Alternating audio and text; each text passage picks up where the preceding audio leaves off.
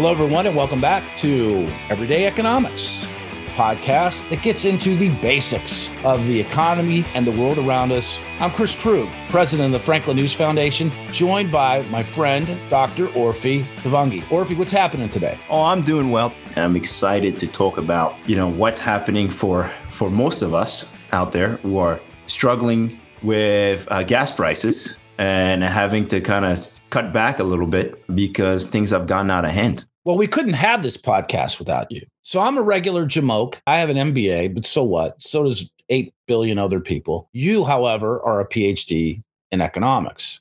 So I get to ask you the tough questions. You'll be surprised. There's so many PhDs out there nowadays. There are very few of them that answer my calls. So we're stuck with each other. So, I mean, the big question, I think, on today's mind is the mind of people today, I should say, is the cost of everything. I mean, we are dead set in the midst of inflation. The concern at the gas pump is it's high. The grocery bill is starting to look like a CVS receipt, simply because of the numbers that are being sort of added up. And how they add. Let me add something though. The summer travel season is about to get started, and so those gas prices are going to start climbing up again. I don't expect gas prices to keep falling or to come back down to earth. The big question, Orphy, I think that people are out there asking and wondering is, how did we get here? How did this happen? Who can control this or who can fix this? Yeah, I mean, look at what happened during the pandemic. All of a sudden, we see prices rising at an incredible pace. And we see, even in the housing market, we see housing prices surging. You turn on the TV and everybody's telling you, look, housing prices are surging, rents are surging as well. There's no more safety in renting because, you're going to get squeezed. The economists out there are saying, well, there was a massive shortage of housing. That's part of the story. So I'm going to kind of take you back to roughly 10 years ago, a little over 10 years ago, and how things kind of evolved to be what they are right now. So if you go back to the housing crisis of, roughly 2008, 2009, we had this massive economic crash. The central bank during the crash did what they normally do, which is they tried to put out the fire. But unfortunately, I think many people blame the Fed because they think the Fed did not do enough to prevent the crash. They didn't do enough then, or they didn't do enough now? They didn't do enough then, right? So if you look at inflation, consumer prices year over year since the recovery from the Great Recession, they were roughly 1.8% per year, which means that the economy was, people were spending, but it was very low. Inflation was considered very low, below the Fed's 2% target, and the pace of jobs growth was also very sluggish after the Great Recession. In fact, we had a massive decline in labor force participation.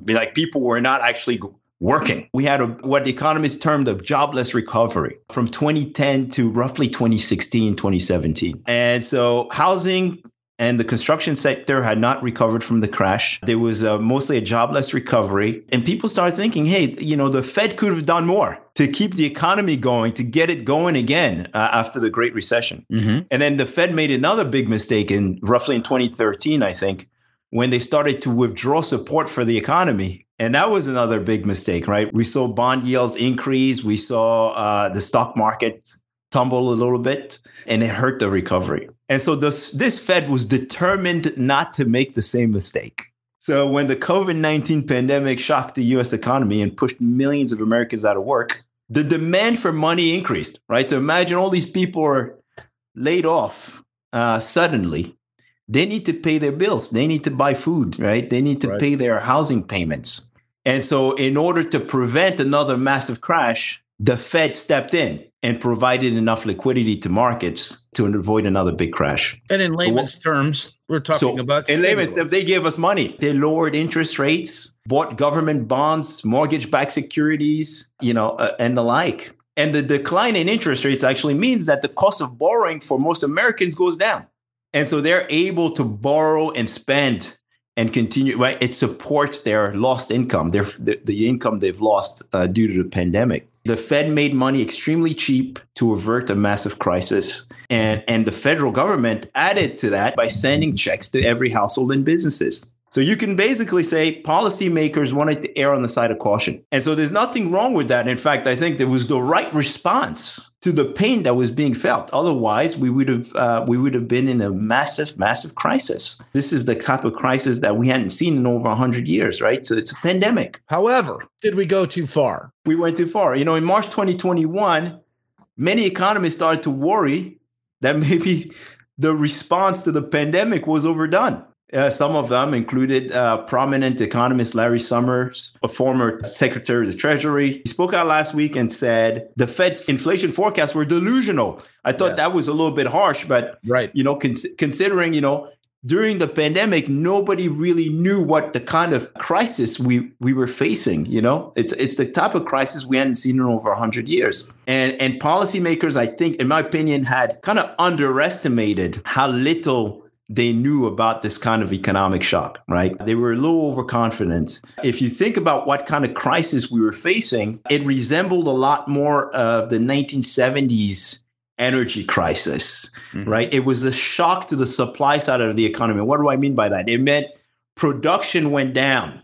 COVID pushed millions of workers out of the labor force, distorted supply chains, and it basically meant that production had fallen. And so by pumping money into the economy to basically revive the economy like the Fed normally does, the Fed actually pushed demand higher, right? So if you push demand high, but supply is falling short to meet that demand, right? To catch up with that demand, Economics 101 tells us that, right, when demand goes up, but supply goes down, prices are going to increase. So that's basically what we saw. The result is you put too much demand into the economy. They not only filled the hole, but then they went over and above the hole that was there. But supply was not able to catch up because of global supply chains issues. You end up with inflation.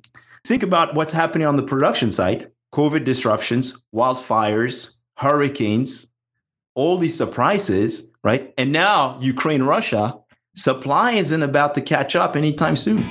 Well, let's pause there. We're going to pick it up, and I'm going to ask you about the Fed on our next episode and what the Fed's responsibilities are, the Federal Reserve. For Orphe Divounguy, this has been Chris Krug. You've been listening to Everyday Economics on the America's Talking Network. If you like what you've heard, please remember, subscribe to Everyday Economics at americastalking.com or wherever you find high-quality podcasts.